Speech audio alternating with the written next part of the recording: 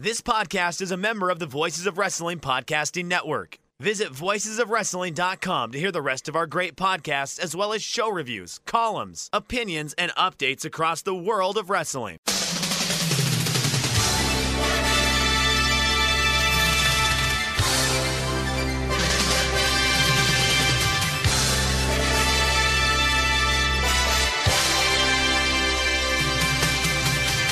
Hello everybody and welcome to the Super J-Cast. I'm Joel.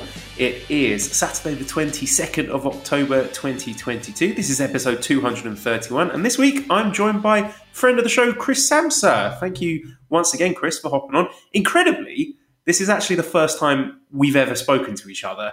That's not in sort of text or Slack or tweet form. So when you pointed that out, we absolutely had to fix that.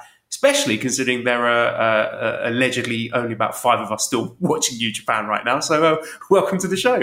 Hello, I'm so happy to finally do audio with you. We speak frequently in modern ways, but always good to hear an actual voice on the other side of a line. So I'm excited to be able to hop in here with you after I did a whole episode with Damon a little while ago. So yeah. Love the J-Cast, love to hop on, love to be the super sub New Japan podcast guy.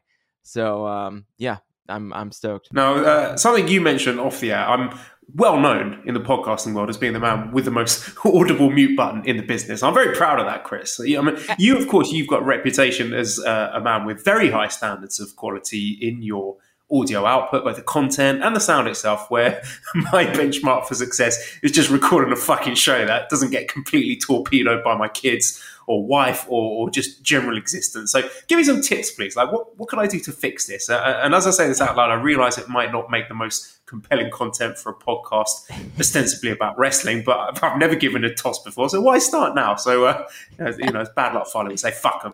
So how can I stop myself from becoming the great muter, if you like? The great muter. That's incredible. Now you can't. You have to own the gimmick, and you just have to be the great muter. I don't really have an answer for that without going way into the weeds. There occasionally in I think the Voices of Wrestling Slack, we go deep dive on audio gear, and maybe some people know, and I talked about it a little bit the last time I was on J-Cast. Some of my background is in music and music production, so my gear is not necessarily geared towards podcasting exclusively. So hopefully I sound good, and I probably won't even mute because I'm just gonna own the gimmick here at the J-Cast and just kind of let things fly. So but I don't know how to solve that for you. Besides, I don't know, some sort of major upgrade, which we don't really want that. And honestly, the range of acceptability in a wrestling podcast is pretty wide, right? I don't know that anyone's listening to a lot of wrestling podcasts and thinking, man, I really love the audio quality of this one. We're here for the content, we're here for the quips, we're here for the personalities, and maybe some stats and info when Chris Samsa is around. But otherwise, I think you're well above the floor of what's acceptable in the space. So I think you're killing it. Yeah, that is my motto in life, Chris. Just do the absolute bare minimum to get by. I mean, genuinely curious, like if there's any listeners out there who think that my audio quality is a problem, like it's affecting your enjoyment of the show, please do reach out to me so I can block you. Right, so let's get on to things then. So we're going to get to all the news and reviews in the world of New Japan in good time, but it is a special time of year, Chris. It is Wrestling Observer Newsletter Hall of Fame season, and of course, with us being very important members of the pro wrestling intelligentsia, our ballots have arrived nice and early, and about fucking time, if you ask me. So tell me, Chris, what is your preferred method for smelling your own farts? I'm more of a head under the duvet kind of guy myself. I like to do it in private, yeah. And that goes for my Wrestling Observer Hall of Fame ballot. By rule, for a little while, couple of years, I didn't even tell really anyone publicly that I had a ballot. And then now going forward and still, like, my general rule is I will never disclose my entire ballot. It's just it's not, I don't want to be that deep into that discourse because it gets very aggressive. And it gets very, there's a lot of people out there so I'll vote in the US and Japan. And there's a lot of people out there that know a lot more about US and Japan than me. And I know that, and I do my due diligence, and I have great conversations about these types of things, but I don't feel necessarily that I'm an expert in sharing my opinion, though I believe I'm an expert in researching. Truthfully, I do think that's a skill that I have, so I research heavily, but I will not like do a big write-up about why I'm voting for any certain person, and I will not say that on a podcast. I might, you can probably infer who I'm going to vote for in certain conversations, but so my preferred method for smelling my own farts is to do so extremely privately, but with a lot of knowledge behind it. Well, it's very interesting to say that. And I'll level with you because the Hall of Fame is not something I've paid a huge amount of attention to in past years. I like to listen to the Voices of Wrestling Patreon content. They do excellent stuff. So if you are not already subscribed, I think that is the one-stop shop for Hall of Fame content. But this year, I've sort of realised the immense potential of using my ballot as a vehicle to snidely mock strangers on the internet, which, you know me, Chris, like not only that, but having the power to really upset subsections of the wrestling fandom that I personally dislike. And to me, the idea of sending the likes of Edge or Roman Reigns sliding off the ballot like a big smelly turd down the toilet, not necessarily because I think they do or don't deserve to be in the Hall of Fame, but more because it'll annoy people that I don't respect. I'm going to have a lot of fun this year. That is certainly an approach. Not sure that you'll get the invite back if you're super public about that, but I think that there's value to that, though, because it adds to conversation. The real way to really make people mad with the Hall of Fame is what I found, is to vote for one person in Mexico, because it screws over like everybody else. And that's like the thing that people put out there all the time. They're like, oh, this person's just going to vote for whoever it may be in Mexico, and then everybody else is going to lose their percentage points, right? So that's a good trick if you want to employ that. No, that's good advice. And of course, obviously, this is all tongue-in-cheek. Dave, if you're listening, I'm going to do my due diligence. I'm not going to do joke voting. I will take your advice, Chris. I'm just going to vote for one Mexican wrestler, my favorite Mexican wrestler, Tetsuya Naito. And I will say this, the discourse is already starting to get on my nerves because I've started to see the bad ballots popping up on Twitter. So we have some questions from our listeners. Shruby says, why the fuck is Tetsuya Naito not in yet? Spannerhead says, if Ishii gets in before Naito, is it time to send Kikuchi's Yakuza hitmen onto Meltzer?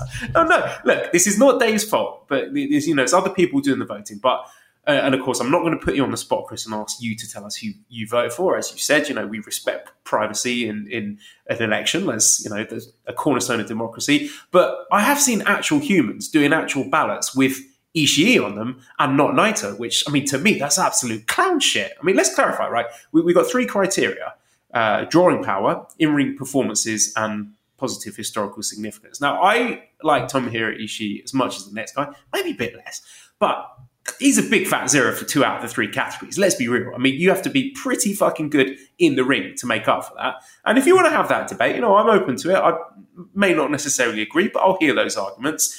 But to do that without voting for Naito, one of the best wrestlers in the company, leader of the most popular faction, and at worst, the third biggest star in New Japan, picking Ishii over Naito is pure smooth brain behavior. Not on my watch. So for me, Chris, with great power comes great responsibility. To me, this is Operation Get Naito In. We might not succeed. We probably won't because the majority of US wrestling fans are dunces, but it's nice to have hobbies. Well, I didn't look at where he was at, I guess last year with the voting or even recently in his percentages.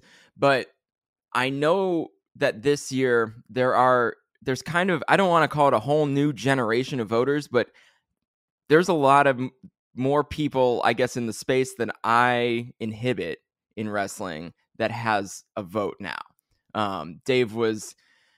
It seems like Dave wanted to get some more votes out there in a way of fresh blood, new people voting. So I do think if my read on it is right, I think this year we'll see kind of what Naito's true pacing is. Now, in the sense of Ishii versus Naito, I think the thing to keep in mind with the Wrestling Observer Hall of Fame is that, of course, it's influenced by people who listen to Dave. And Dave is a huge Ishii in-ring fan. Like, just, he's the best in the world to Dave, or one of the best in the world to Dave.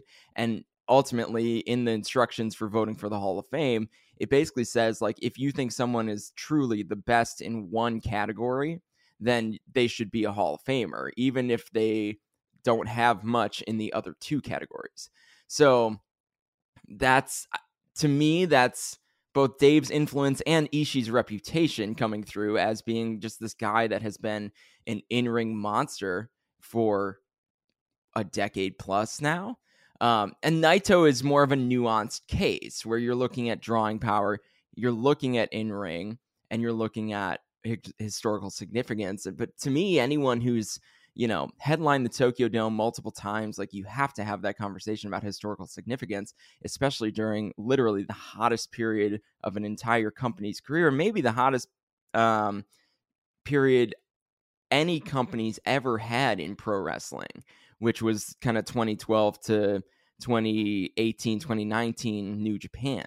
So, and Naito was on top for that whole time. So, he's got a heck of a case.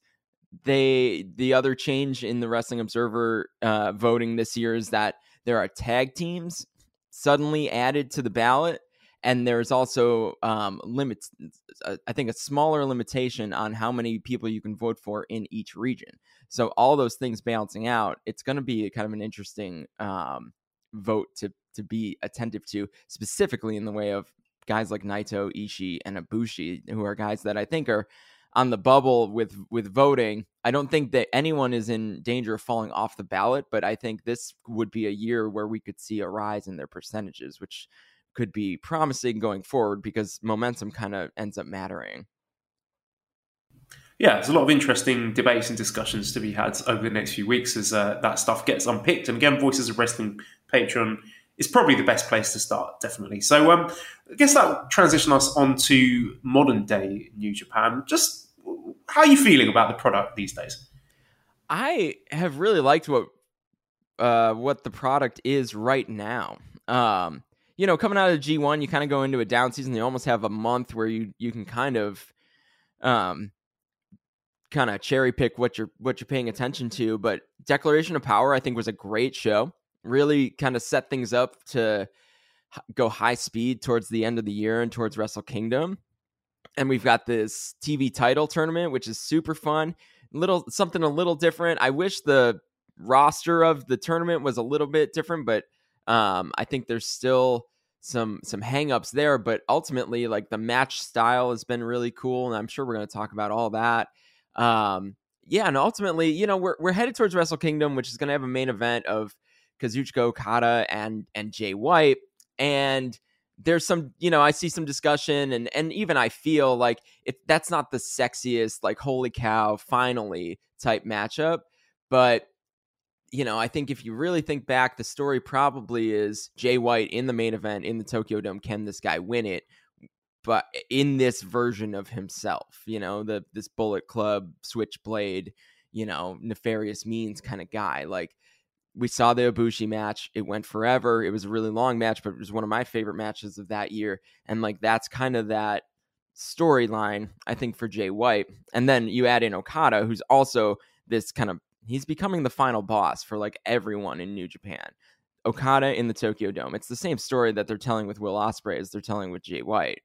And Jay White kind of gets the first main event crack at it. So I'm excited for that. Tag League, I always feel, is underrated by the fandom and kind of, panned. And this year we get two at the same time, two full tag leagues at the same time. And I have a great time with Tag League because a lot of my work comes into play, some of the more kind of goofy statistical stuff that I can do. So, I'm excited for the end of the year. I do like this little break that we haven't gotten the past couple of years between the G1 and and Wrestle Kingdom. So, I think I've said it all year long, and every chance I've gotten, this year feels so good to me for New Japan because they're just back on the regular schedule. And like, I feel I'm in my natural rhythm. So I don't know. I'm excited about it. I think some of the stuff they're trying is actually starting to land. Yeah, and it feels they're also just starting to shake off the shackles of COVID and the pandemic and all those restrictions. We're not quite there yet, as we all know, but it feels like we're really close. And so with that in mind, a few questions from listener Anwar, who says, well, a few questions for you, Chris. What do you think the company needs to do to gain more interest from the Western fans? And as a bonus for you here, where did your love of maths and numbers originate? And what are your top 5 New Japan matches ever? Take care. Booze was great in the last episode. Yes, here. I thought Booze, tremendous. Always great when she steps in. So I'll leave those questions with you, Chris, in any order that you like. I don't think I can answer top 5 matches because I don't keep a list like that. I'm not a matches stars guy, so like, and I'm also like, but I am an Excel guy, so I don't just. If I had a list, it would be very detailed. I will say my favorite match ever is Ishii and Shibata from the 2013 G1. And every year when that anniversary rolls around, I have to get that on Twitter and make people spend 12 minutes watching it because it's just, to me, it's the perfect New Japan. It's literally what I wish all these TV title championship matches were. It's 12 minutes of just like, it's a sprint, like a true sprint. And that's not quite what these TV title matches have been, but I'm hopeful that that's where that goes. What else? What was the other question? My love of math and numbers. I've explained that a couple times. I'm a baseball nerd at heart. Like that's my true sport of passion for my whole life. And baseball was one of the first to really go full analytics. And now I'm honestly super annoyed by it, by how often it's used and misused in baseball. But it did kind of open my eyes to say, like, maybe there's a space for this in pro wrestling, and there seems to be. So that was kind of where that started. I just started to like think of data that I could compile, and now it gets put to great use by, Chris and Kevin and Gino and whoever is paying, doing the commentary for New Japan. So that's kind of where that came from. And there was something else in there too, right? Oh, what does New Japan need to do to grow Western audience? That's the thing to unlock. But I think right now the primary focus is to serve the Japanese fan base, because those are the ones that are really buying the tickets to, 100 and some odd, probably 200 events a year. So I think really what we need to do right now to gain buzz and gain interest is to just put out a great product.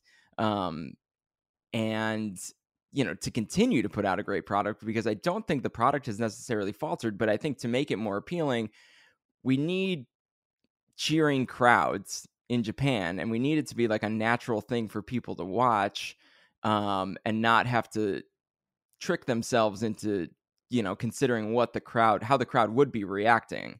So, and for a long time during like heavy pandemic, I would do episodes of, Omakase or Keeping It Strong Style, and I would say like, clap crowds, they are what they are, and it is what it is, and I'm used to it, and the wrestling is still great, which was all true. I'm reaching the point, and maybe it's because in my personal life, this week I've attended 2 concerts. I've gone to a bunch of baseball games, like we are, America, right? Like back to normal, no consideration for pandemic at this point. And maybe that's that filtering through, but like the live experience is so huge. And I think that's a big driver for the enjoyment on television, right? So even if you go on YouTube and you watch a rock concert, like part of what you're paying attention to is what the crowd is doing. Are they singing along? Are there, big cheers at the beginning of songs, things like that. So, and those are the things that I think at this point people are just starting to expect again. So I think that's going to be a huge driver for Western engagement, because I do think that has been kind of put on a pedestal in the sense of star ratings and things like that. Like, what was the crowd reaction? And to add that back into the fold when the wrestling is still good, the storylines are still good, and, you still have some of the best long-term booking in the world of pro wrestling. I think once it's a more natural product, more consistently, I think we're going to see the interest come back pretty significantly.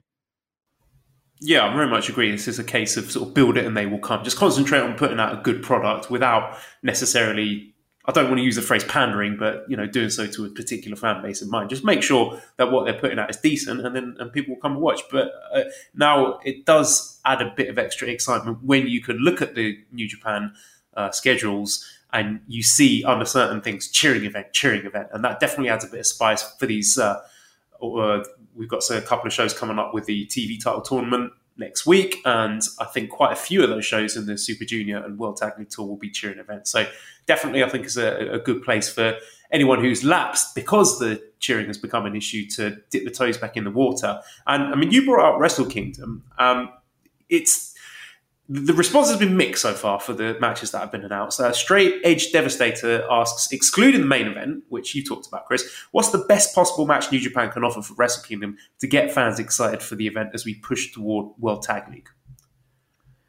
Well, if I look back to what I have been told was the largest growth in New Japan World subscriptions since its inception in 2019 when Kenny Omega fought Chris Jericho. If I look back at that and say that maybe that's the model, it's Kenny Omega and Will Ospreay.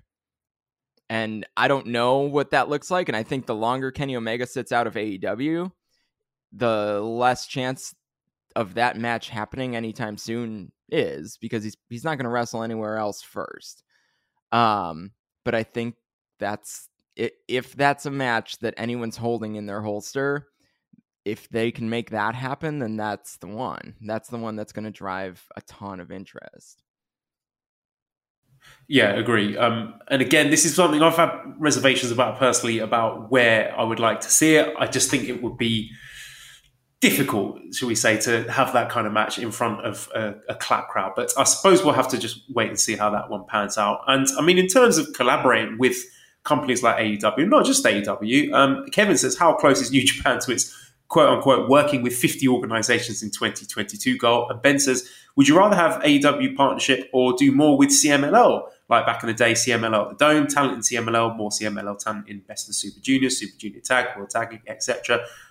This is something that I know Joe's talked a lot about on Voices of Wrestling, that CMLL have sort of quietly got their act together and are putting out a really, really strong product at the moment. So I think if we're talking collaboration, that is one area that is not really getting the attention it deserves at the moment.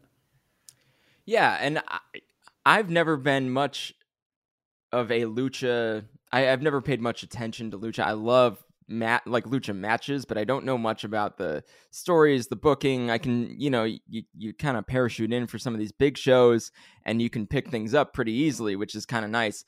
But I do think that's always been a really strong relationship, but we haven't seen it that frequently, right? So I was thinking a lot about this in regards to like the Young Lions and Excursion, and the length of excursions is something that people talk about a lot, and I think when I think about that, like the reason that that's not necessarily a great thing anymore, and we're probably going to talk about this when we talk about Royal Quest, but like these guys are really exposed now. They're not going on excursion to disappear. They're going on excursion for people to continue to watch their growth. But if you send someone to Mexico, that CMLL doesn't have the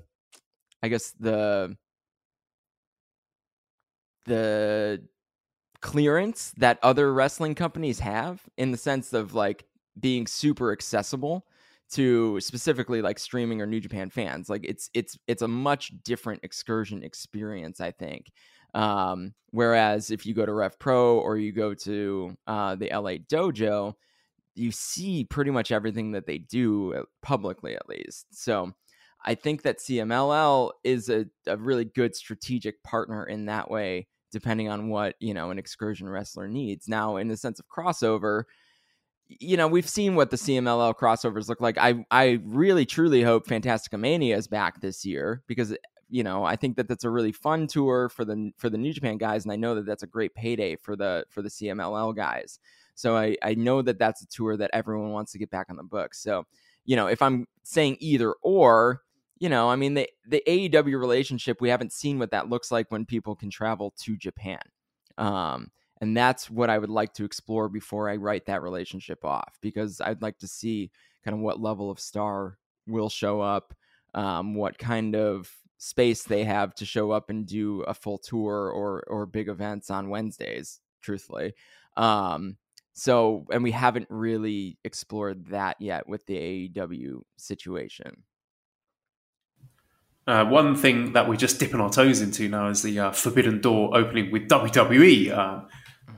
Of course, sarcasm. I mean, we are, of course, discussing the situation with Machine Gun Carl Anderson and Doc Gallows, who apparently signed deals with WWE. They're appearing regularly on WWE programming, but there's a lot of murky water with regards to what this means for the relationship with New Japan, particularly Carl Anderson being the never openweight champion. So a few questions on this. Daryl says, why did Gedo think it was a good idea to put a belt on this guy in 2022? And Unknown Untold says, seriously, what kind of black belt material does Carl, quote, shitty Brock Lesnar Anderson have that he has been allowed to hold the never openweight title hostage after delivering nothing but dud matches since his return?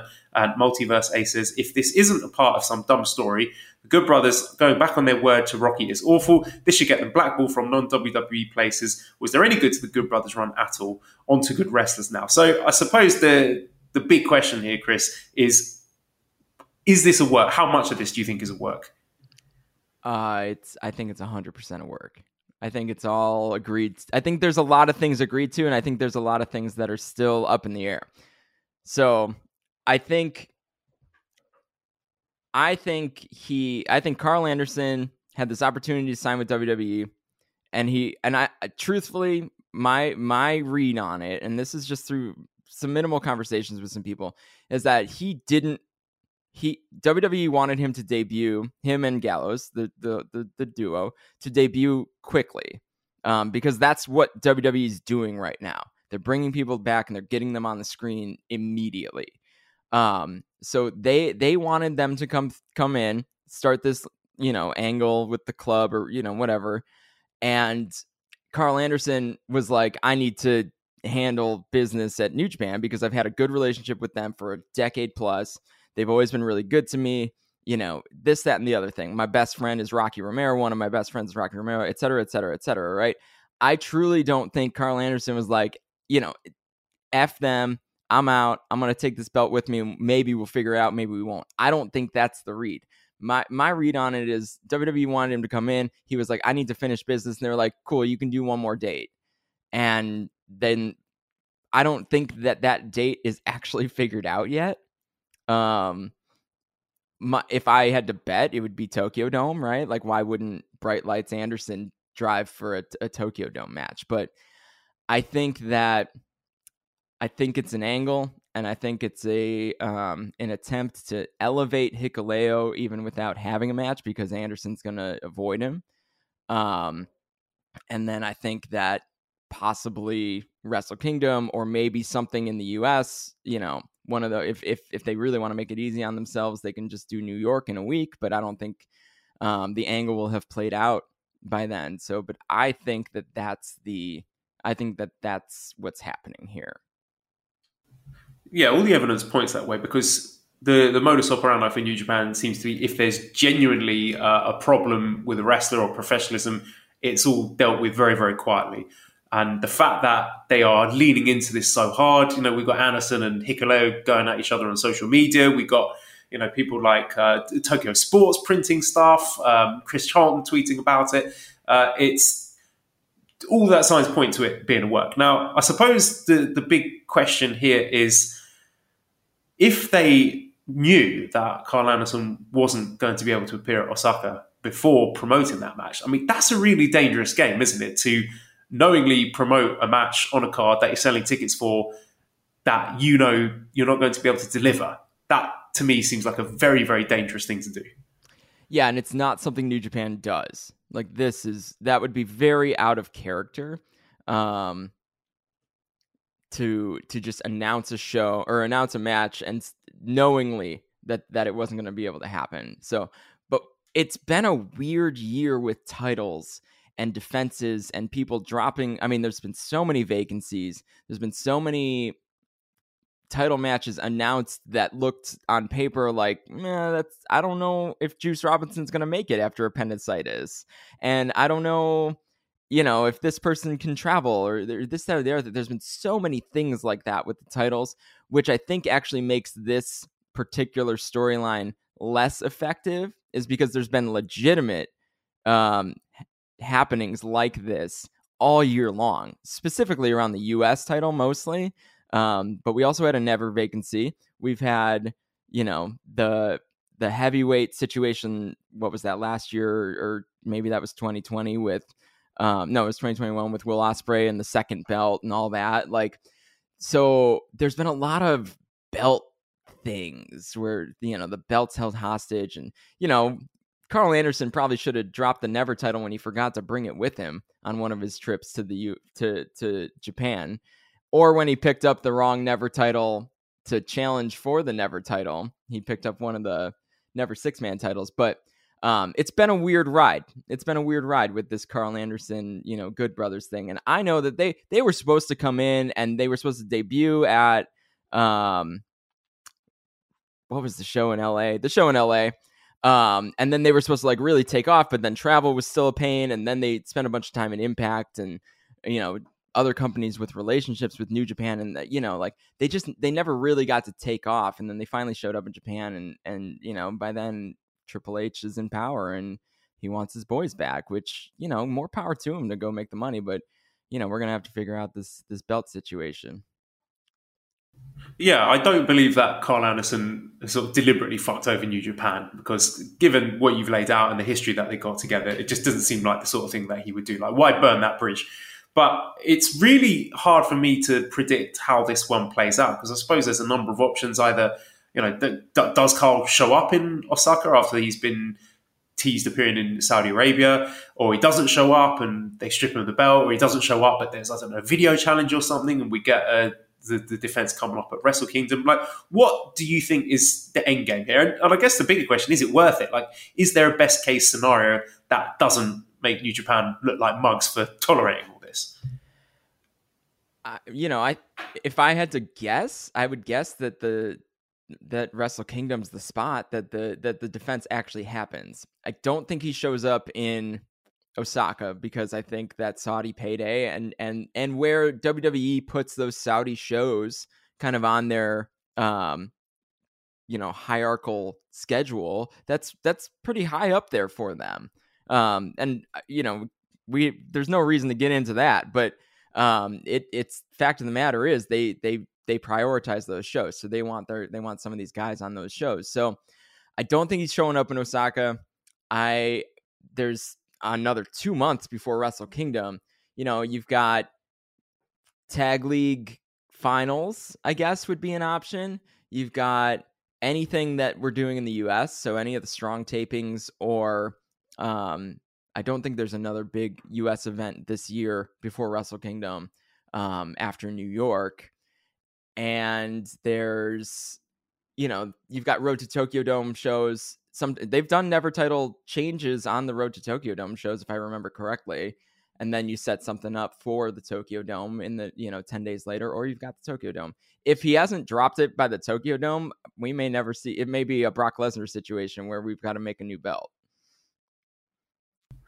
Well, I know a lot of people are upset by this, but one way of looking at it is that it seems extremely unlikely that Good Brothers will be taking part in World Tag League. So that's a win in my book. That's true. And there are questions to be asked, of course, about contract situations. Bash writes in and says, what is it with New Japan not having guys under contract and using them as freelancers? If Anderson was under contract, do you think any of this stuff would be happening right now? I mean, a contract is a contract, but I don't think it's right to drag New Japan over the coals for not having him tied down to a contract, because, I mean, one, obviously the financial situation is a bit more sticky than it was before the pandemic. So just handing out contracts to people willy-nilly may not necessarily be the right course of action right now. I don't think there's anything wrong with testing the waters with sort of paper appearance deals, and then, if it's successful, then you tie them down to a long-term deal. But what's your thought on the contract, no contract situation?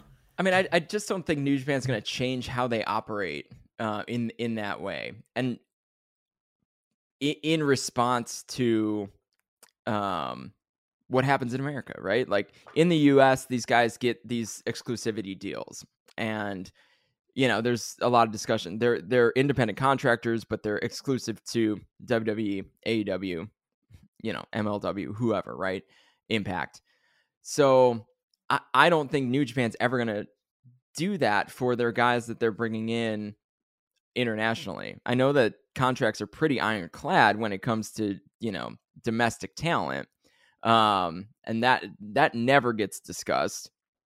But then anyone that they're bringing in, aside from the people that are either considering moving to Japan or going totally full time, guys like Jeff Cobb, Will Ospreay, Zack Sabre Jr., like those guys that are like 100% with, hardly doing any freelance, maybe occasionally coming over and doing some freelance stuff. They're not going to change how they operate contractually because, first of all, it's very expensive to get exclusivity like that. And second of all, they've never needed to. And, I don't know that Carl Anderson's the guy to inspire a need to do that. Maybe a guy like Jonah is. And I think that that's a different conversation too. Right. And I think that there's a lot of eyeballs on what Jonah's going to do or where he's going to pop up. But, I don't think Carl Anderson in this situation with the Never Belt is going to inspire New Japan to like put a bunch of international talent under contract when they have never needed to. And going forward, I just don't think it's going to be a problem that frequently. Yeah, I think that's fair.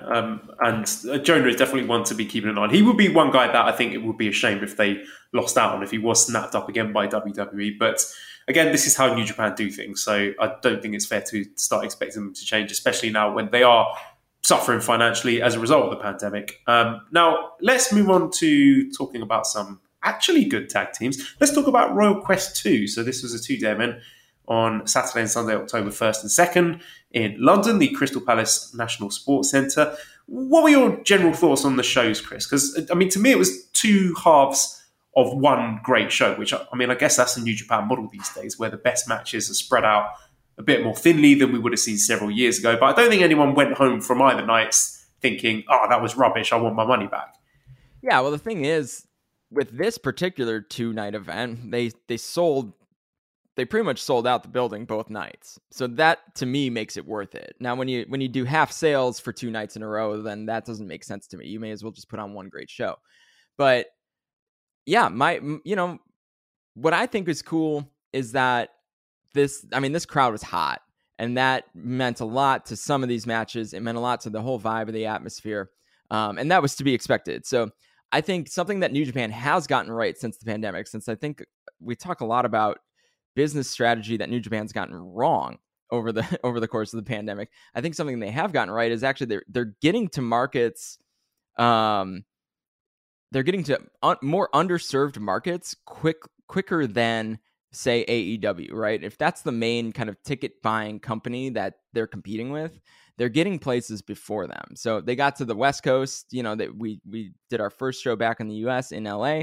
And then we got to, and that was a hot crowd in its own way. It was a very LA crowd, but it was a hot crowd in its own way. And then, went to the UK before AEW kind of even sniffed it. And that, I think, is actually really important.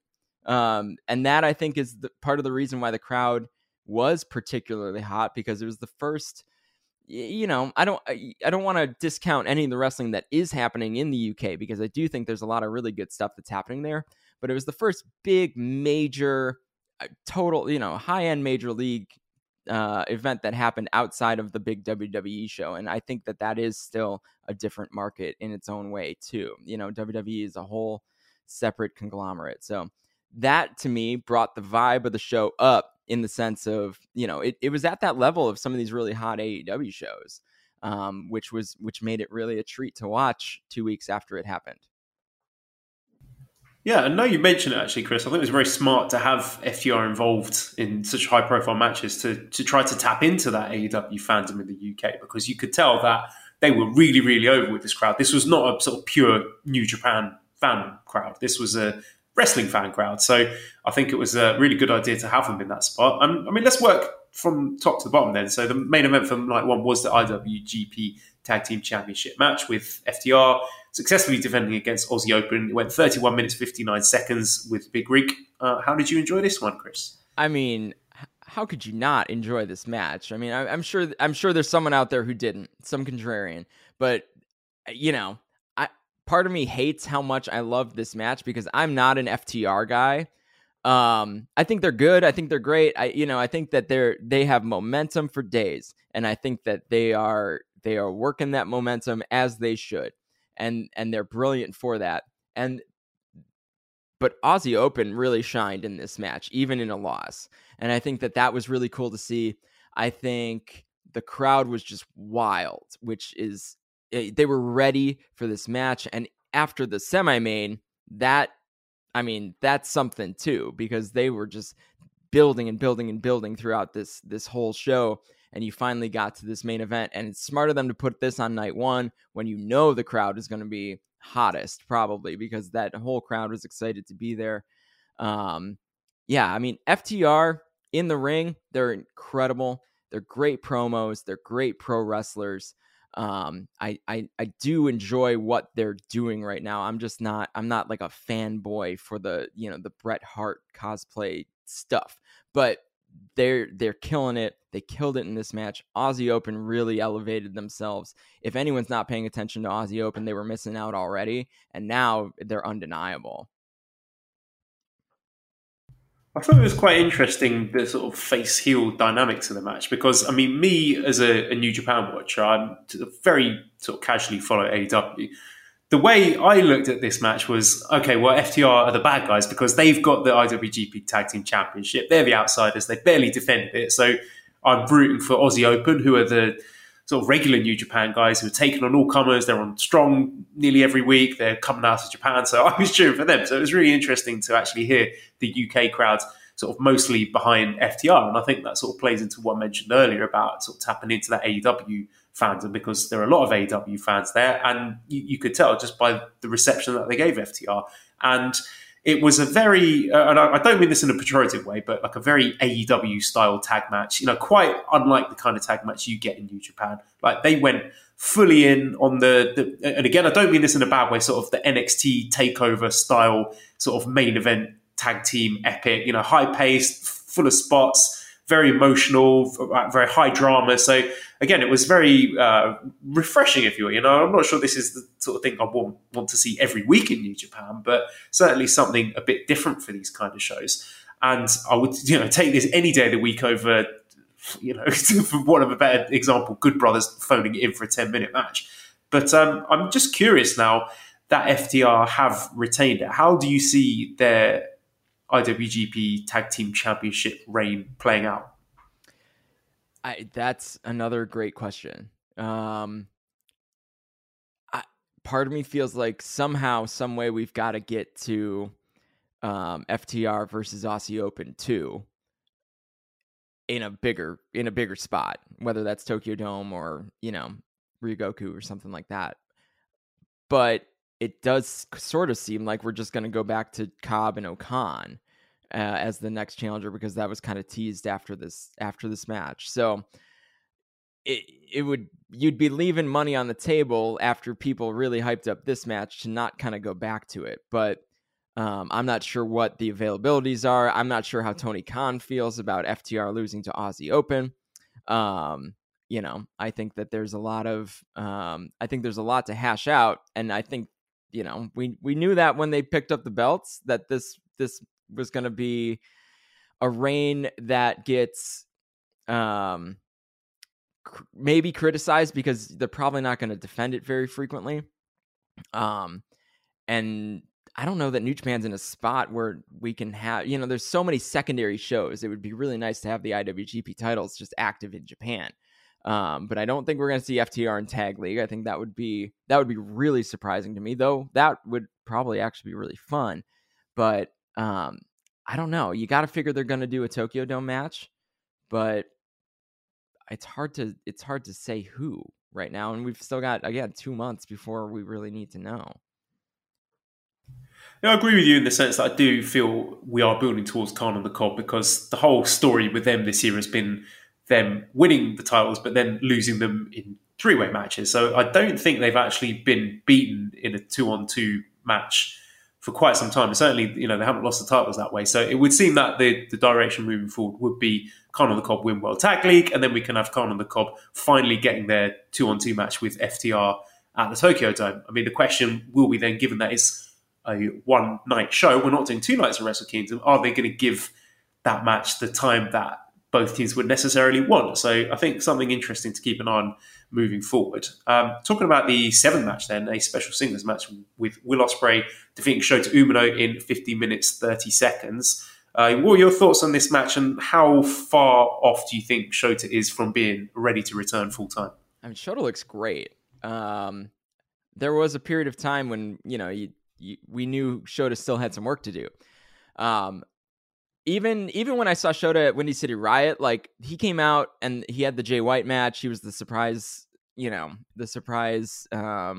competitor in that.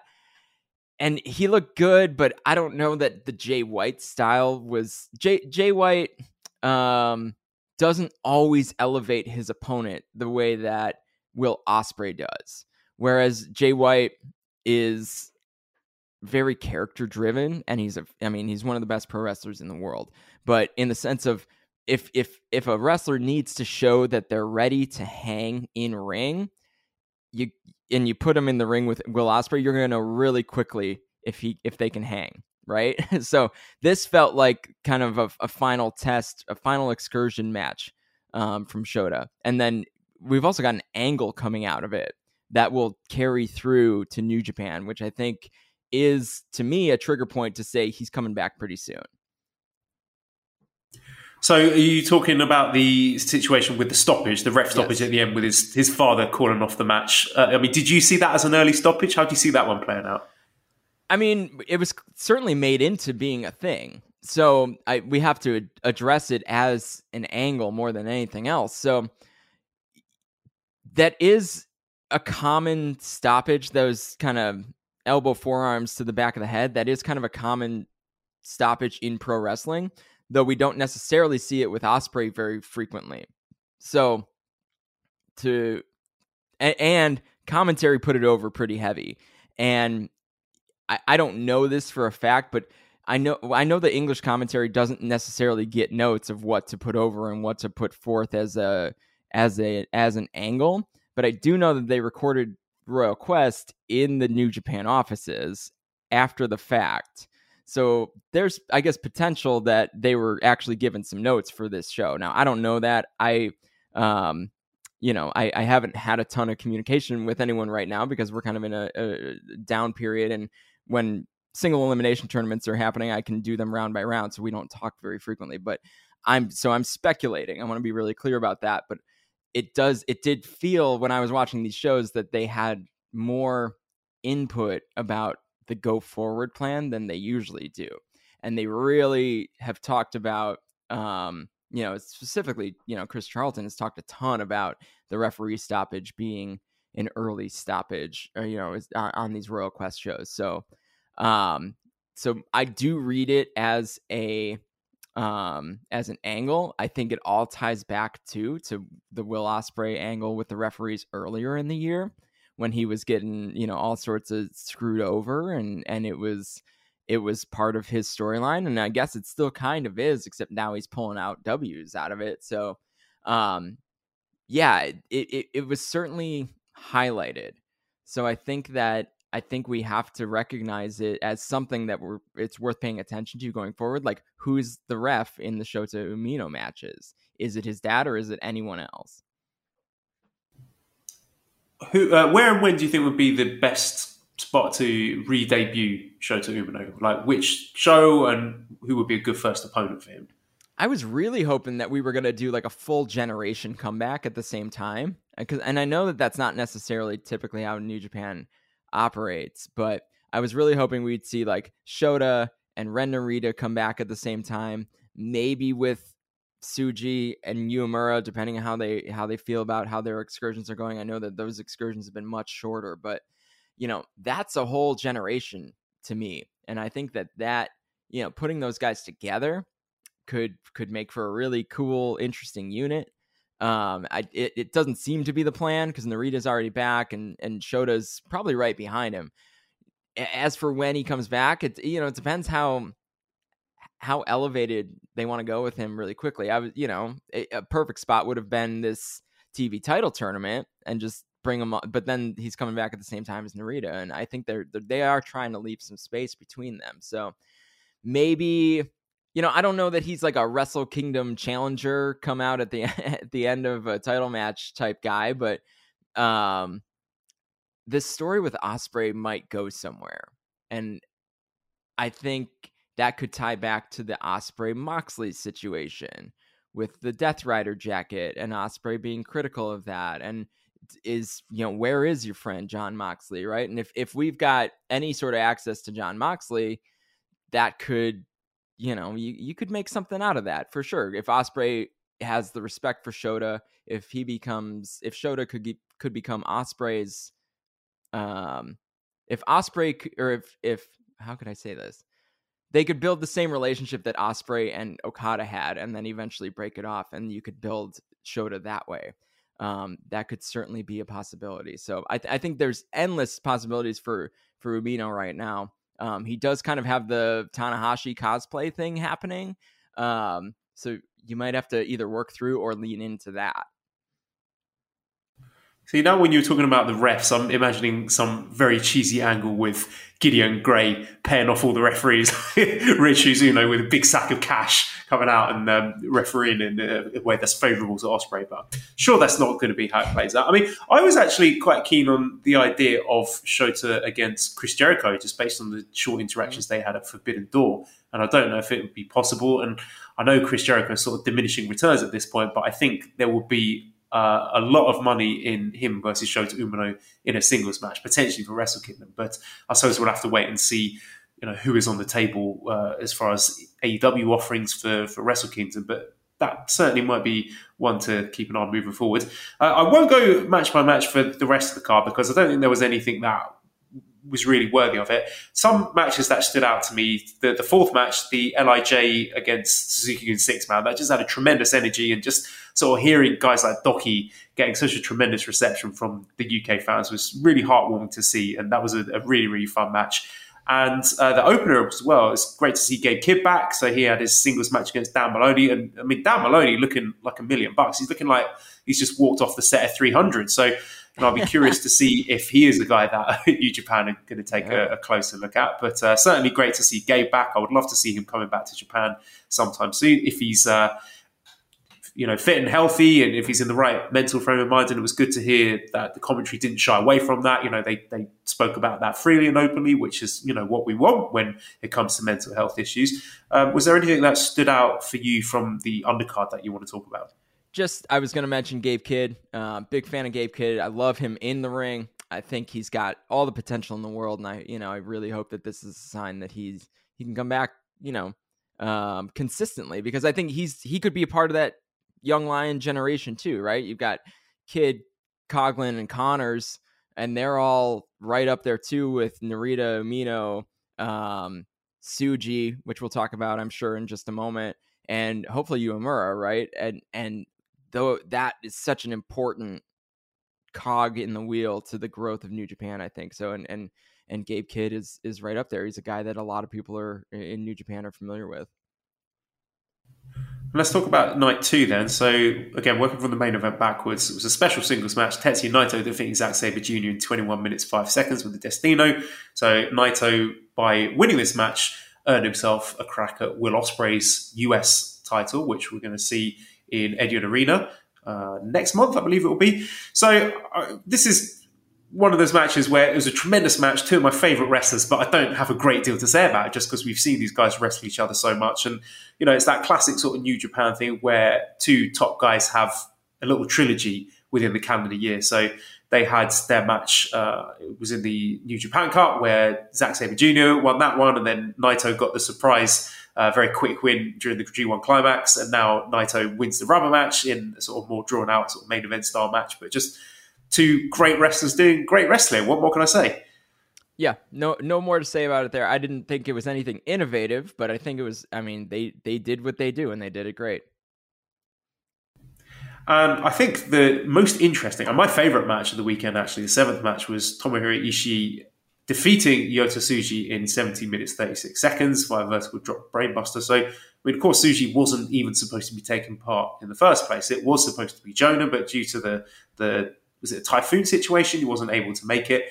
And I mean, talk about picking up a ball and running with it. I thought Yota Tsuji was fantastic here, and he's always been one of my favourites from that class. But just to see him coming out, just this kind of gimmick he's got going on. I don't know. This is a very, very deep cut. Most people won't get this, but there was an old sort of 2D beat 'em up, SNK beat 'em up called The Last Blade, and there was this character called Amano who had this, very similar sort of starter clothes as Yota Tsuji with the long flowing hair, just like sort of grinning at people, a bit of a ladies' man. That's what Tsuji reminded me of. But then, just when he took that off and he actually got in the ring, he just seems to have this tremendous mix of sort of the beefy big boy style. He's got some really nasty kicks and knees. He's got this big shit-eating grin. He can do the trash talk. He was doing that with Ishii. And then he sort of sprinkles in the sort of high-flying lucha spots at the perfect moment. I mean, I was so excited coming out of this match seeing Yota Tsuji. I'm so high on this guy. I had a great time watching this match. I'm actually really glad that this is how this went. In the sense, Jonah is awesome. I really hope that, again, that continues to be a relationship that New Japan has. But this spot, if you look at the seventh match or the semi-main on both these nights, you had kind of a final boss type match with Umino and Ospreay, where there's clearly maybe some sort of go forward plan. And then this was kind of a midpoint, I think, check for Tsuji. Can he keep up with Ishii, who's not necessarily the fastest worker, but he's, we already talked about it in the Hall of Fame kind of chat. He's one of the best, right? So if you can hang and put in 15 to 18 minutes with Ishii, like, you're probably in a really good spot. And maybe there's a couple of things to continue to iron out and start to build character, but Tsuji proved something with this match. And I think, I know they want to make the excursions a little bit shorter and they want to get these guys back into the fold a little bit faster. They've been really kind of vocal about that on the business side of things. He's a candidate to really kind of plug in and see if we can make something out of this relatively soon, especially after a match with Ishii. I did see Tsuji get a little winded in the middle, and Ishii kind of had to give him a, like, come on, let's go, we got this. So maybe there's some conditioning to be done over the next, say, 6 months, but I'm really hopeful we see Yota Tsuji back sooner than later. I also thought it was a great performance from Ishii, and I know we talked about Ishii earlier, but he's a guy that we usually see him plugged in sort of big matches high up the card against established stars, where they want to have a big main event, against a guy like a Shingo or a Naito or whatever. So it's weird. We don't often get to see him working against young guys, particularly guys who are on their excursion or just returned from their excursion. So I thought he did a tremendous job, as you say, guiding Tsuji through the match and sort of bringing out his strengths. And of course, we're going to see Ishii next week, hopefully doing the same against Narita. So I think maybe as the sort of career of Tomohiro Ishii, I don't want to say winds down, but sort of slows down, then it will be great to see him put in similar spots like this where he can work with the stars of tomorrow. So Frank says Yota Tsuji was so impressive. I hope we see him in New Japan again sooner rather than later. How do you see his return being handled? Would Wrestle Kingdom be too soon? I would say yes at this point. I don't expect to see Tsuji back for maybe another year. Yeah, I think. I mean, if we're going with kind of classic length excursion, we're still looking at about this time next year when we can start to speculate on when he's going to pop back up. I don't know that it would necessarily be too soon, but I'm more a fan of throwing guys in as opposed to the really long excursions. And I don't think that that's uncommon for people on the outside to be considering. So, but yeah, I mean, I think there's more time that they're going to think he needs. And there's probably more time. The other thing is that there's more time that the current super young line class needs before they go on to excursion. So, and that's the other thing that they're, I think, working on the pacing of is how soon before they go on excursion, right? When you're looking at the current young lion crop. So because they always want to have one group in Japan in the black tights and then one group out and about, growing and learning. And I don't think they're ready for the current kind of black tights young lions to be sent off to excursion yet. So, and that would create a little bit of a gap in the plan. Yeah, and also I think you want to let the moment breathe when they do return, because if you're returning too many guys in too short a space of time, then none of them end up looking special. So I think definitely we'll take our time with that one. Tsuji's not quite there yet, but I think when he does come back, there's reason to be excited about him. So again, the rest of the cards, I don't have a huge amount to say. I mean, the sixth match, seeing Okada against Badu Tito, I mean, what a feather in the cap of Tito to be. Not that this was a sort of outstanding match or anything that's going to make people's match of the year list, but the fact that he was trusted, he was the guy sort of given the tap on the shoulder. Okay, go out there in front of this London crowd, have a singles match with Okada. And of course, it played into the story with Okada sort of having to go through the TMDK teammate of Jonah to get to Jonah. So that all made sense. But I think it's a big sign of trust and faith in Badu Tito that he was given this match in the first place. Yeah, I mean, in watching this match, I beamed with pride because I know I'm a part of the Badu Tito, fan club, as I know that the Super J Cast is as well. I mean, what a cool glow up he's had, and he's what a run, right? Like I don't know what he'll make out of it or if he'll ever be a guy, right? But man, what a cool thing for him to have achieved. A singles match with Okada, really probably a solid spot with New Japan if he wants it, if that's where he ends up landing. I mean, the dude, very potentially has just built a career out of, the chances that he's had over the past, say, 18 months, 12 to 18 months with New Japan. So, anytime you get a singles match with the top guy, that means something. So it's very cool. So let's just quickly touch on the situation with the IWGP Women's Championship, because we had one match of this tournament taking place at Royal Quest. So I apologise if this is going to spoil anyone who was wanting to watch a Stardom show that took place today. So you might want to skip forwards a couple of minutes. But we're down to our final four. We've got Mayu, Utami, Kairi, and Jazzy. So we saw the first round match here with Jazzy Gabert defeating Ava White in 10 minutes 34 seconds with Inoki Plex. I don't know, man. This one, it was a strange choice. If the idea was to get foreign fans excited about Stardom, particularly the choice of Ava White as the opponent, it sort of left me scratching my head. Like it was a weird choice to be like, hey, everyone, this is Stardom. Get excited about it. Yeah, I mean, I don't know that much about... I don't follow Stardom that closely, so I can't speak too much as an expert in that way. But there are names that I know through conversation, and these are not the names that I know as kind of top level or even kind of mid level Stardom stars. So right, an interesting choice. I know they're trying to do this international and domestic kind of thing. Which also is an interesting choice when you've got potentially access to some of the best Joshi talent on the planet. So I can't be too critical because I'm not that familiar with kind of the situation. Another match I think is worth talking about here was the second match with Hiromu and Sanada defeating the team of Luke Jacob and Ethan Allen. Now, I thought Sanada in particular put on a real shift here, getting over Luke Jacob and Ethan Allen and making the Young Guns look really good here. So this was 14 minutes long. I mean, that's quite long for a second match with two established stars like Hiromu and Sanada going up against Young Guns. So I was really impressed here. I think they really went out of their way to make Young Guns look good here. Yeah, and maybe that was a test for a spot in a tag league, right? So, but yeah, they looked great. There's some talent in the kind of Rev Pro side of things that I think could be tapped into the same way that the CMLL talent could be. So I think we are starting to see those relationships really come back to fruition. I think part of what I saw in these Royal Quest shows was how I used to be really critical when people would go on excursion to RevPro because I'm like, well, they're going to work like once a month, and maybe that doesn't necessarily matter because the excursions are going well, the talent is in the building, and those relationships can continue to be really strong. So these guys look great.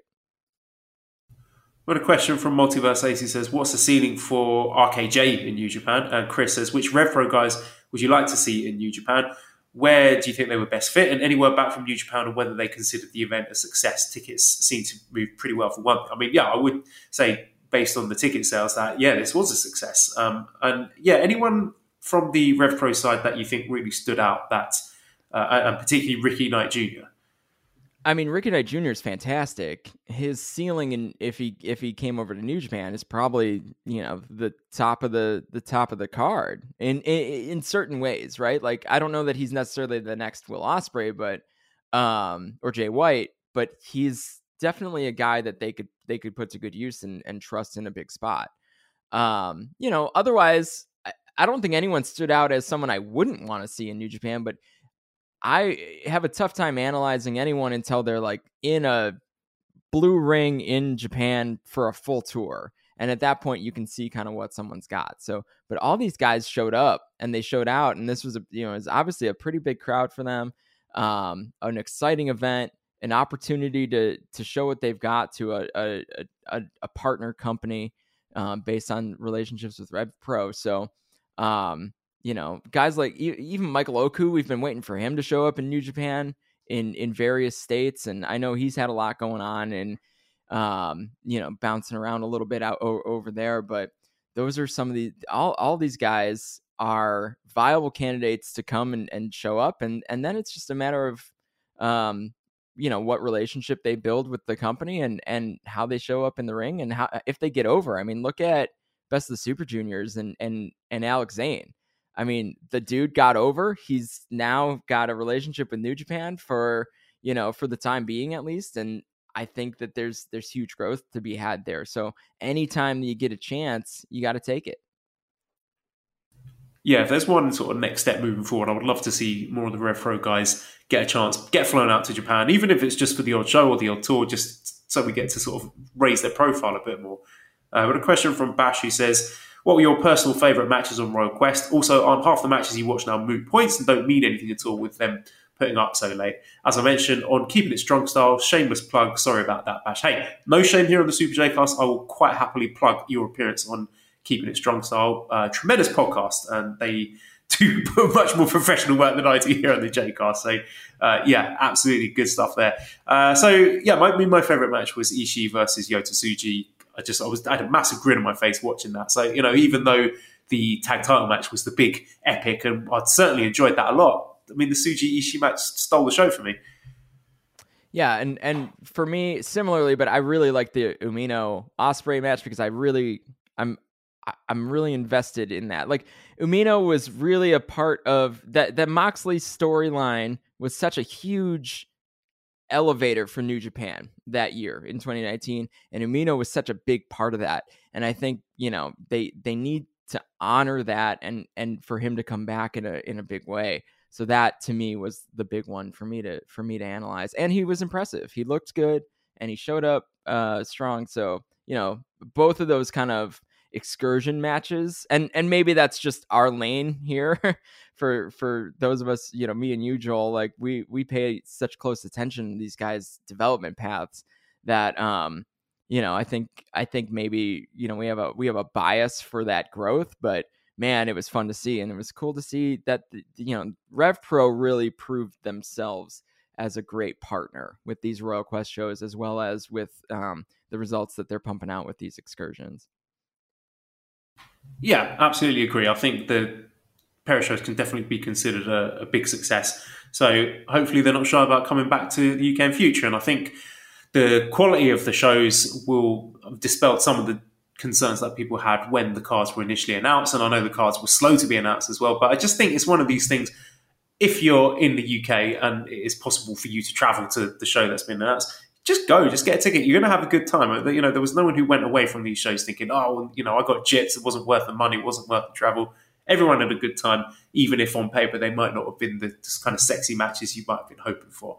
But let's move on and talk about the New Japan World TV title. So as it stands, we've had 6 first-round matches so far. We had David Finlay defeating Yoshinobu Kanemaru, Zack Sabre Jr. defeating Alex Zane, Yoshihashi getting a surprise win over Jeff Cobb, Evil defeating Aaron Henare. We had Kenta beating Hiroki Goto and Sanada defeating Taichi. So, I'm not going to go match by match because these will be ice-cold takes at this point, but what has stood out to you as highlights so far? I love the pre-match promos. And I think that's such a unique thing that New Japan doesn't necessarily do frequently. We do these big, VTRs and all that, but just one quick pre-match promo that sets up, this singles match. I think that's been such a cool differentiator for these particular matches. And as I look at it kind of going forward, to me, that's going to be I hope they continue to do that once these are title matches that are getting posted to various places on, New Japan World or YouTube or wherever. I know they said they're going to basically post these matches everywhere. And what I hope is that they keep that little piece to the puzzle, which is these little pre-match promos that really makes these matches operate in a vacuum, right? So if they're just going to post this singular match online for free as a title match, you want there to be that brief moment where you can tell the story, right? And some of the pre-match promos have been awesome. I mean, Taichi's entire strategy was to win coin tosses because he's lucky. And Goto said he addressed that the title is for the young, the intention of this title is for young wrestlers, and he's 43 years young, like all those types of things, like those are really neat little nuggets that bring you even further into, the importance of the match. So my overarching kind of feel about these matches is that it's a little bit of a trope that everyone's going pretty close to 15 minutes. And of course you had Sanada go 14:57 because apparently the man has the best timing. But I'd like to see one of them end in 5, like just really fast. But, at some point we got to get a coin toss in here, right? I mean, like they've made it a thing, and, I know sometimes New Japan makes things out to be part of a story that they never really come to fruition. But I would love to see something go to a coin toss, just because I think that is the most outrageous way to determine a tournament match. But it's been a real cool breath of fresh air to know that these matches are going to end in less than 15 minutes in main event slots, right? Main event, New Japan main event, part of a tournament, you got to figure you're carving out 25 minutes. Whereas in this situation, you're carving out 15. And I think they've done a nice job of making that a differentiator for the match style, even though this is basically a small New Japan Cup when it comes to kind of the roster. That's kind of the level of the guys that you typically would see on one side of a New Japan Cup bracket. So instead of it being, this kind of super different young group. Yeah, it's been interesting actually the way on the commentary they've been talking about the wrestlers and their average match times, which I'm sure you had a solid hand in, Chris, but a lot of them average times actually being below 15 minutes. Yet in spite of that, they are still going out there and wrestling with a greater sense of urgency, hot off the blocks, guys starting off matches with big, drop kicks and plunges from the side and stuff like that. So it's good that it is playing into the matches rather than just having a standard match that just happens to finish a little bit earlier. I've really enjoyed, particularly the top two I mentioned, Goto Kenta and Sanada Taichi being in front of a cheering crowd, I think really helped. And Sanada Taichi has been, I think, one of the sort of low-key, most enjoyable feuds of this year, where it's been sort of very good-natured. These are guys that you feel would be good mates if they happen to be, the fact that they're on different factions is like a sort of Romeo and Juliet style twist of fate, where if they're in the same faction, you think they might be quite good buddies, and sort of the mask swapping and the pet popping and a really good match, just like the closing stretch. the way that they timed it all was, I thought, really, really well executed. I thought Goto and Kenta, they sort of tapped into a bit of the violent streak that was in their Wrestle Kingdom match several years ago.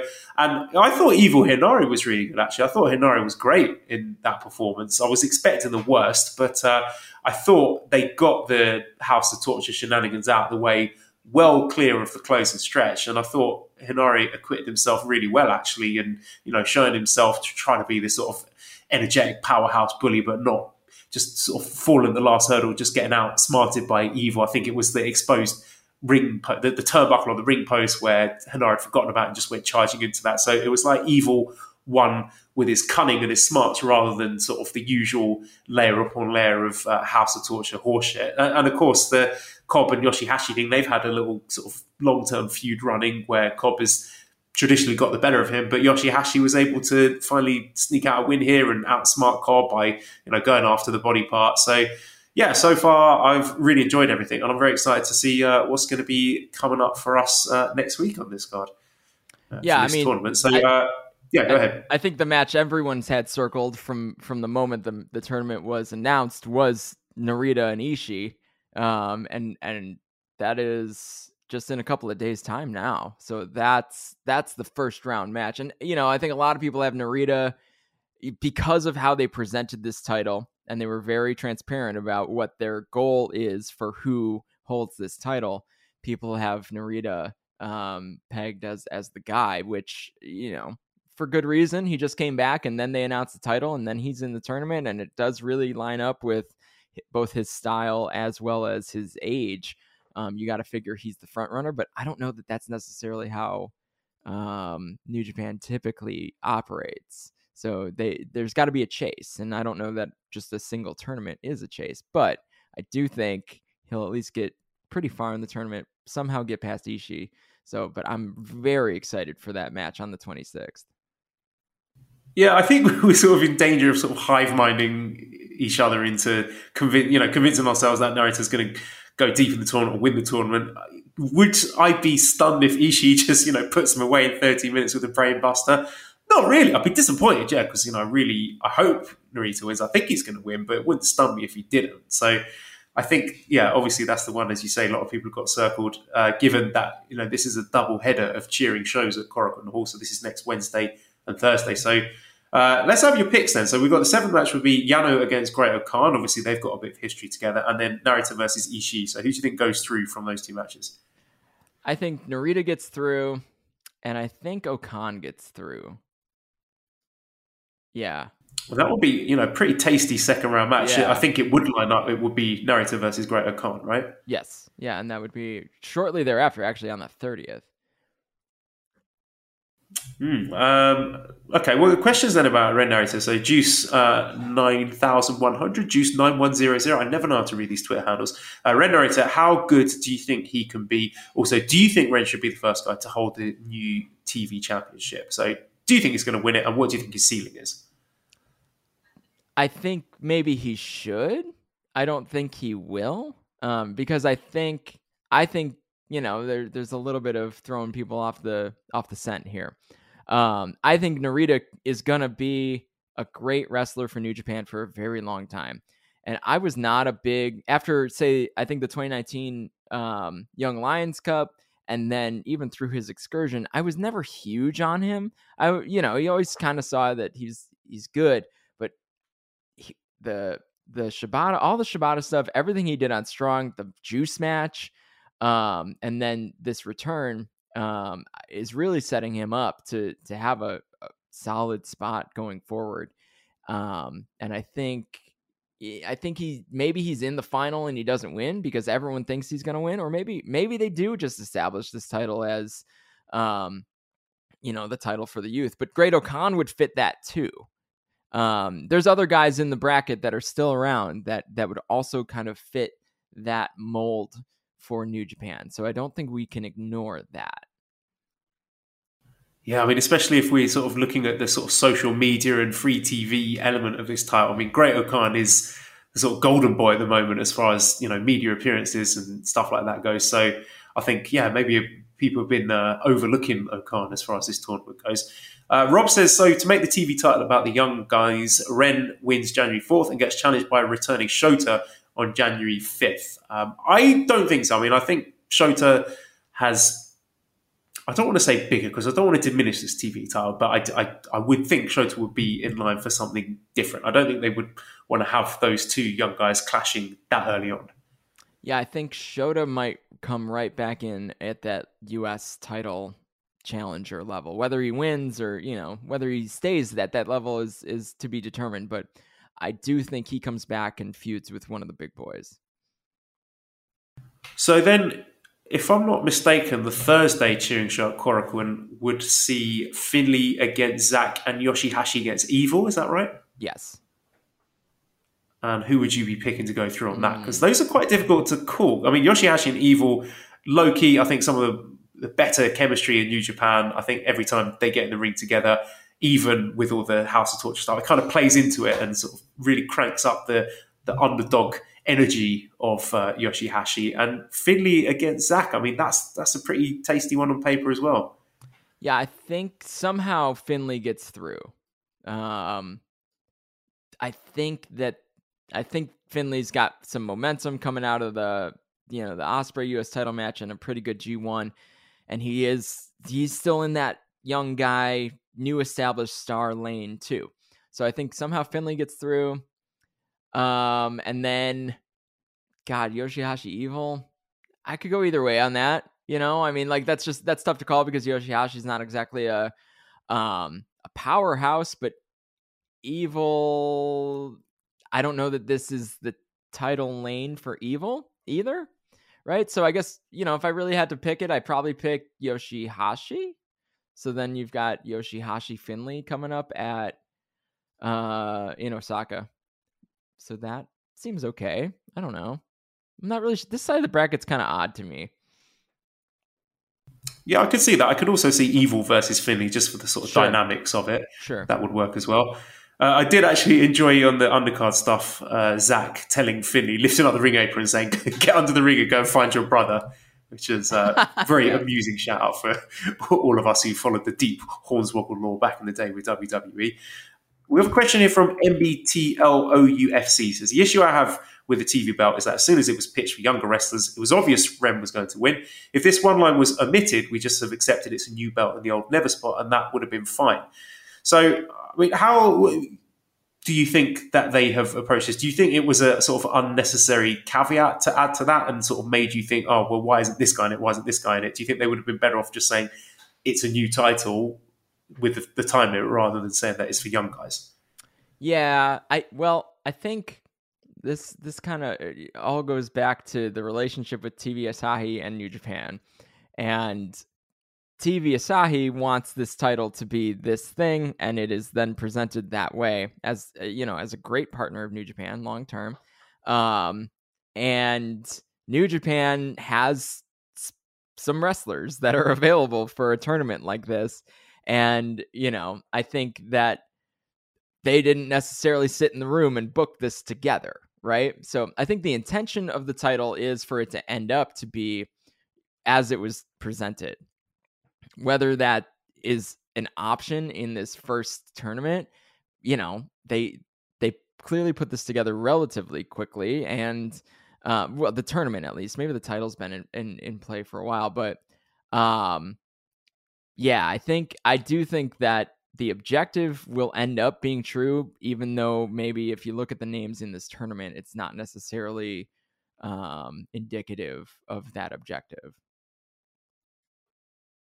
Now, of course, we got a huge match coming up tomorrow in Aomori from the Battle Autumn show. The main event for this will be the Never Openweight Six-Man Tag Team Championship match with the 24th champions, House of Torture, Sho, Yujiro and Evil, with their first defense against the challengers of Ryusuke Taguchi, Hikono, and Hiroshi Tanahashi. That pure Fire Pro random select team energy that we know and love for the six-man tag championships.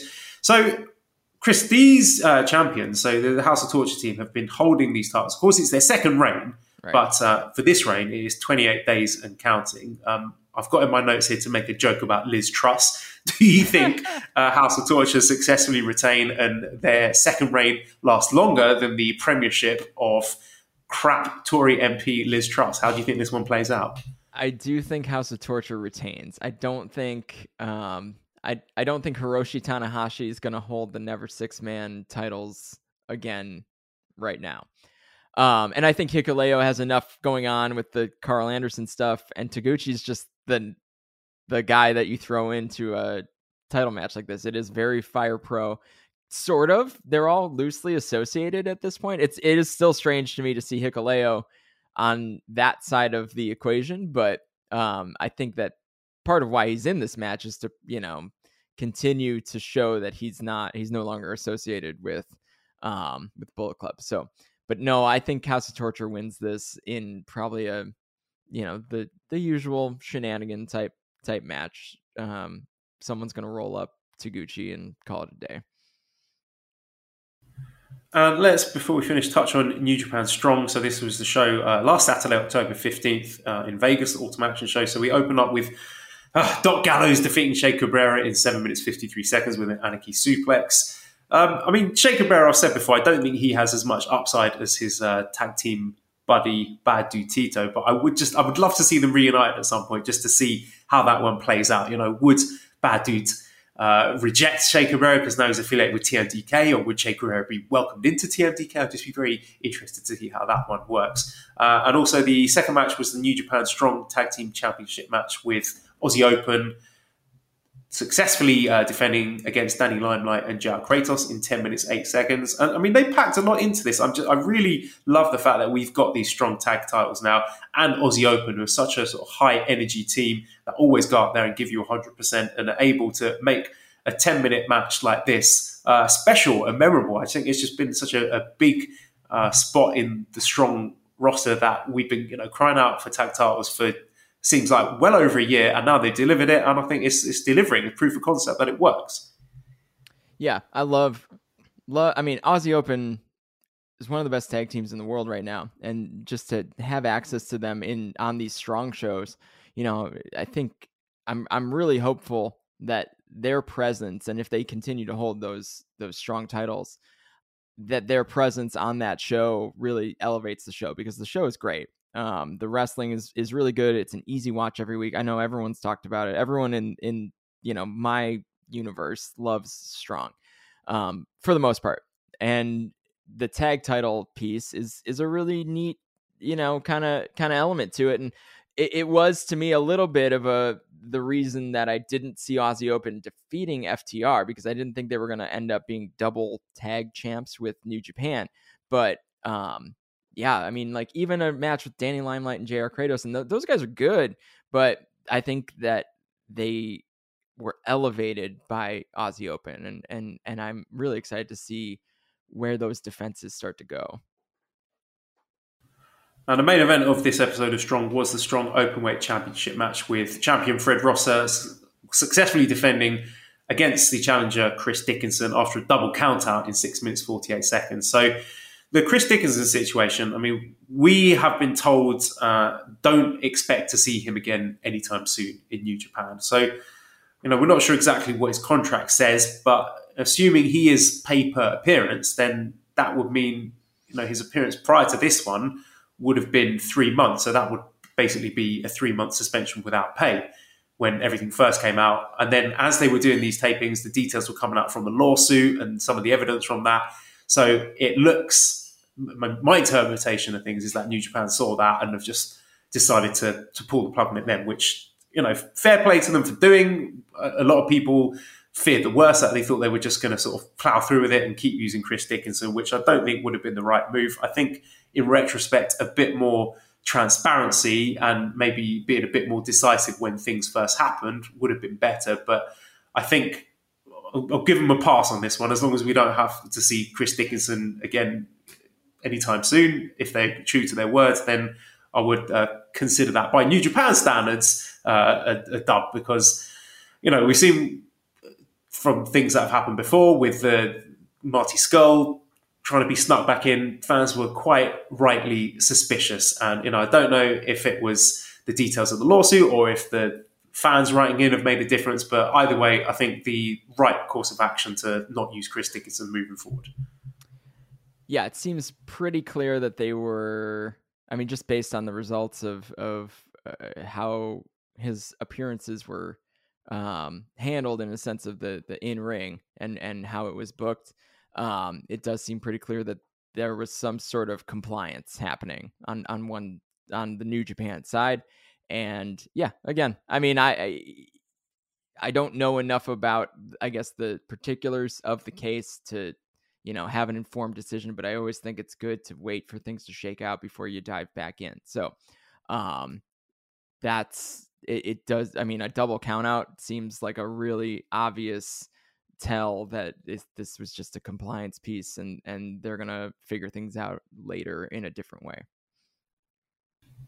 And I'm also been told that the episode of Stronger, I guess that will drop by the time you're listening to this, it will probably already be up. But I've heard very good things about Rocky Romero against Shingo Takagi. So if you haven't already watched this when you're listening to it, do go out of your way to see that, because that will be a ton of fun. And we've also got Yuya Uemura against Christopher Daniels in a singles match, which should be great. And my boy, Jacob Austin Young and Greg Sharp against Jarrell Nelson and Royce Isaac. So I think that's quite a tasty episode of Strong to look forward to coming up tomorrow.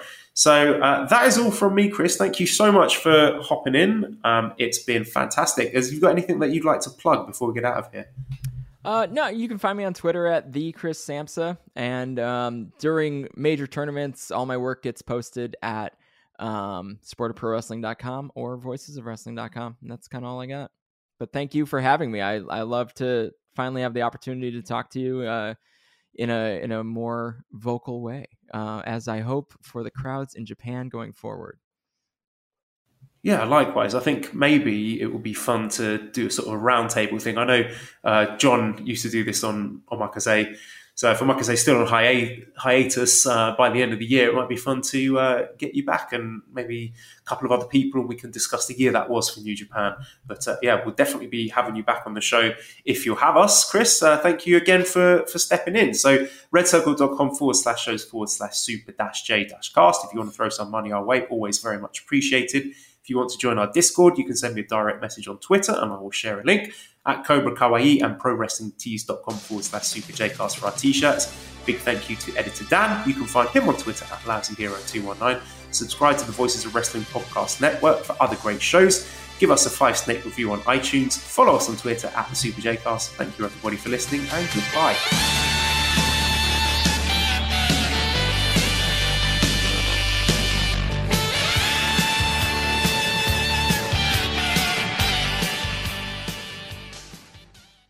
If you're a woman over 40 dealing with hot flashes, insomnia, brain fog, moodiness, or weight gain, you don't have to accept it as just another part of aging. The experts at MIDI Health know all these symptoms can be connected to the hormonal changes of menopause. And MIDI can help with safe, effective, FDA-approved solutions covered by insurance. 91% of MIDI patients get relief from symptoms within just 2 months. Book your virtual visit today at joinmidi.com.